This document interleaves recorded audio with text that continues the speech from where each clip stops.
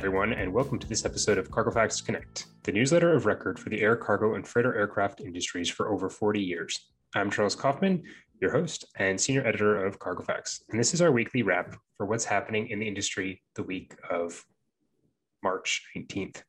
And before we begin, I'd like to thank our sponsors and advertisers, Ankara International, AEI, C-Cubed Aerospace, EFW, and IPR Conversions. I'm joined today by Jeff Lee, our associate editor. And here are the biggest news items from our editorial team this week.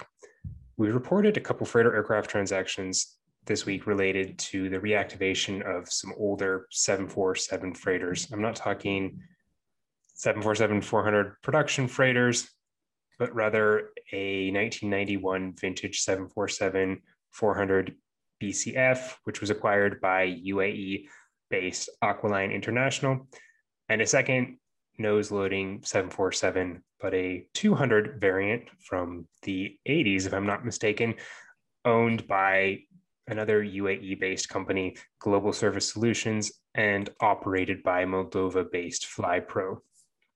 Jeff, with these aircraft coming into service, are we really starting to scrape the bottom of the barrel here with these reactivations? That's one way to put it. And actually, there was another one, another Aqualine aircraft, actually, a 400 BDSF that Belarus-based Ruristar started flying. And this one was the one that had been stranded in Kazakhstan for a while after the demise of Air Cargo Global. But yes, this continues the theme of wide-body freighters being brought out of storage. And that theme has been, we first saw signs of that around a year ago now. And many of these have tended to be older converted freighters. So now we have almost record low numbers of parked freighters, especially when it comes to wide bodies. And FedEx, for example, we now know that they're delaying the retirement of NZ10s, and Lufthansa, we know, had expected to stop flying their MD-11s last year, but now they'll be taking them out this year.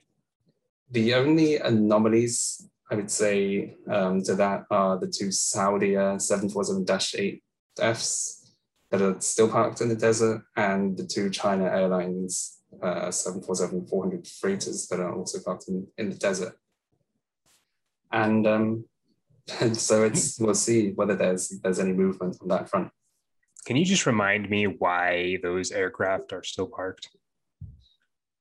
The Saudia ones, it's a less clear why, but they was earlier frames, and I would guess that they're asking too much for them. And as for the China Airlines frames, we know that at least one of them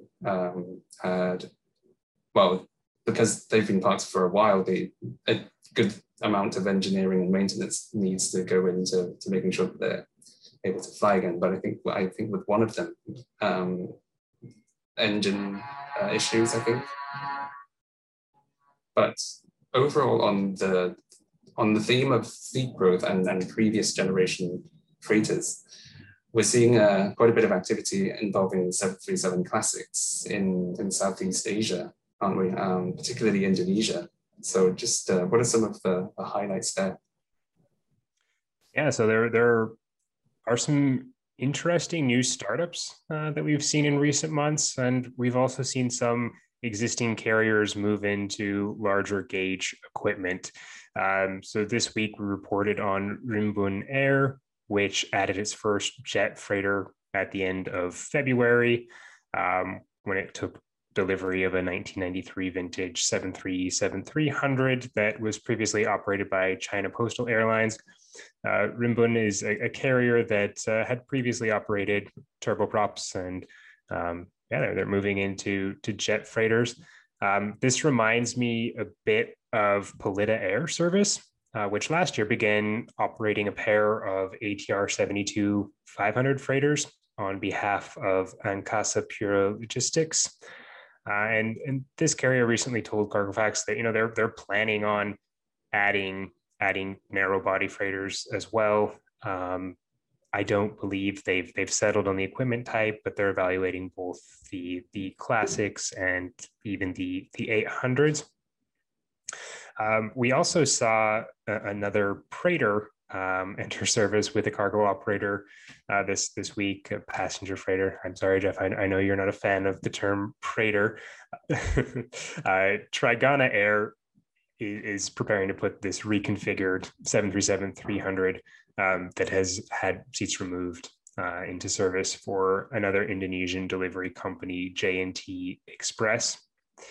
And then there are a few other carriers in Indonesia that they've added to their fleets in the past year or so. MyIndo Airlines and Tri-MG, and they have signaled to us that in the future, fleet growth will likely favor the 737-800 rather than the classics. But again, nothing is set in stone.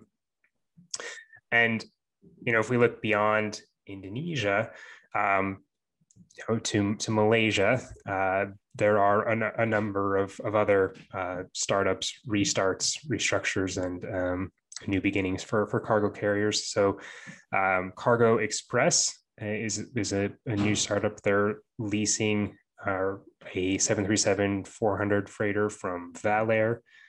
MyJet Express, which is affiliated with MyIndo Airlines, and thus the similar naming scheme there, recently added a 737-400. And then World Cargo Airlines, which is the restructured venture that grew out of what was formerly the air arm of POS Malaysia, the Malaysian Post. And so they continue to fly this aircraft on behalf of the Post, and they added a 737-800 to their certificate, which is expected to enter service imminently. So quite a lot to monitor there. That's just Malaysia and in Indonesia. There are certainly other carriers in the region that that are exploring narrow body freighters. And so this is a topic that we'll be continuing to cover and will certainly come up at Cargofax Asia next month, which is going to be presented as a virtual presentation. So we're seeing some of these aircraft coming out of the fleets of many Chinese operators. What does the pipeline for 737-300 freighters look like in Asia, Jeff? Well, we know that various carriers in mainland China are 737-300 operators, but we also know that in this past year, some of them have started taking the 300s out of their fleets. For example, China Postal Airlines, which we just talked about, and China Central Longhao Airlines. These two have, apart from just taking out 300s, they've also taken in 800s to replace those. So as more and more 800s get converted and redelivered, it's likely that more will be making their way into mainland China. And as a kind of cascading effect, the older 300s and 400s are likely to be taken out. And obviously not all of them will be heading down to Indonesia or Malaysia or Southeast Asia, because, for example, we saw YTO 300s making their way to Kinshasa, and they're now with Servair. So it's interesting. And we also know, for example, that Sapana Airlines has a few parked 300s. So, we'll see where those go. And considering the numbers of 800s that many lessors have on order, it's quite likely that at least some of them will be joining the fleets of China-based carriers. So, and kicking off that replacement effect and fleet renewal. Quite a lot to monitor. It will make for an interesting narrow body freighter fleet analysis. When is that coming together, by the way, this year? That is coming together as we speak and will be in the next issue of Cargofax. All right. And looking back at this week, what are some of the other top freighter aircraft transactions from the week?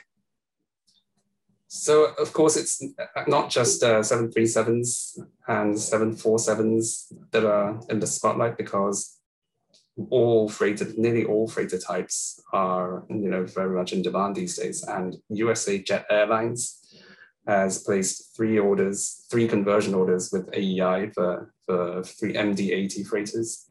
We know that this carrier has all the DC-9s and 727s, and they use them for time-critical movements and automotive shipments. And we know that actually USA Jet Airlines has already acquired 6 MD-80s from Delta. And so I think they may be exercising those 3 options. You already mentioned the narrow body freighter fleet analysis, but what else is on tap for next week? It's also interesting because it's now been a full year since the start of passenger freighter operations, widespread passenger freighter operations. And so there's quite a lot to look into when it comes to whether airlines are still doing it. Many of them are, but we'll be looking at some of these operations and comparing some numbers across many airlines around the world. So it's pretty interesting. Yeah, certainly a lot to prepare for. And that about does it for this episode of Cargofax Connect. Thank you for joining us for the weekly wrap. For more multimedia content like this, check out cargofax.com and search Cargofax Connect on iTunes and Spotify or wherever you find your podcast. Thank you, Jeff. Thanks, Charles.